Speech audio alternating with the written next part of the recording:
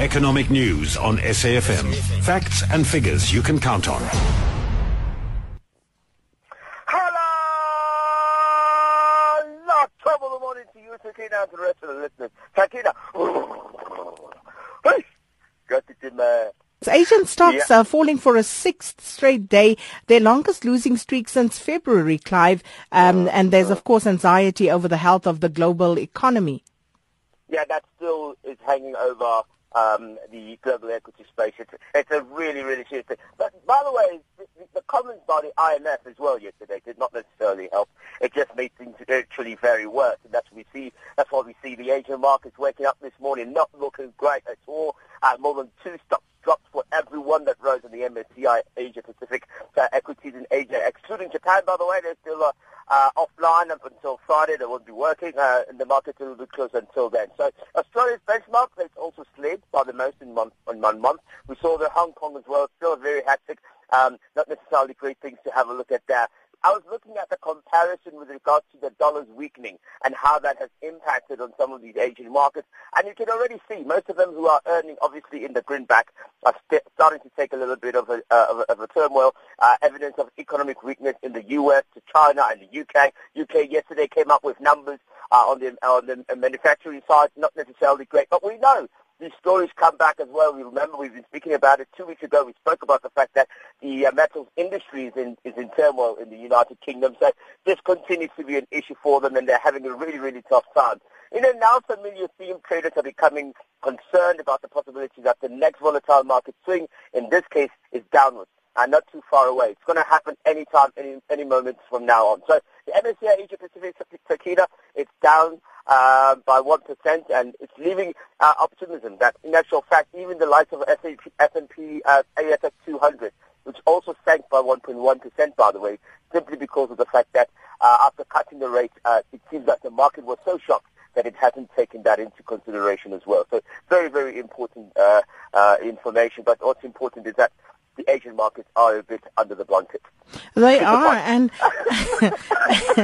and then, of course, we keep hopping back to China and the commodity frenzy there also causing all sorts of issues.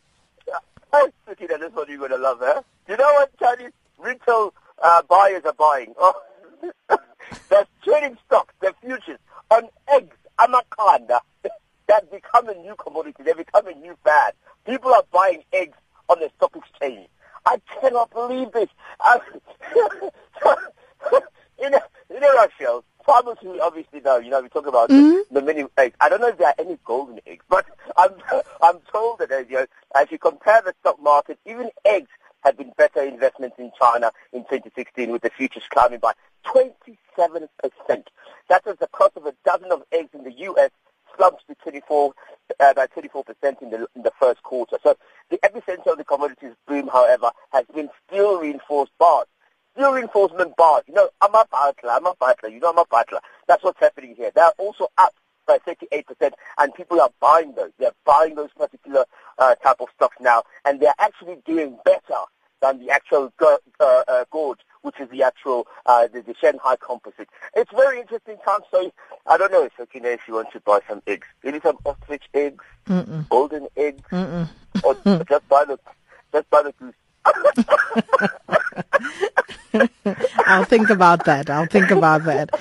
No worries. The ratings downgrades here at home, now that could lead to some capital outflows, couldn't it? Yeah, well, we knew that was going to always be the risk. And so some commentators are already starting. In actual fact, yesterday the central bank came out, the South African Reserve Bank came out saying that if there was to be an actual downgrade, that will definitely create more capital outflows. That is a concern because obviously we want those flows to stay within the country. So how do we stop this? I know that there's been attempts from both government and private sector to try and convince the Moody's of this world not to downgrade it. And I'm hoping that, Sakina, we can go through the third quarter without any downgrades, because we need that. If we can get through the third quarter, I believe that we'll be safe and sound into 2016. Well, Clive, we're going to leave it there for this morning. Go and have yourself something nice and warm, and speak to you tomorrow, our market analyst, Clive.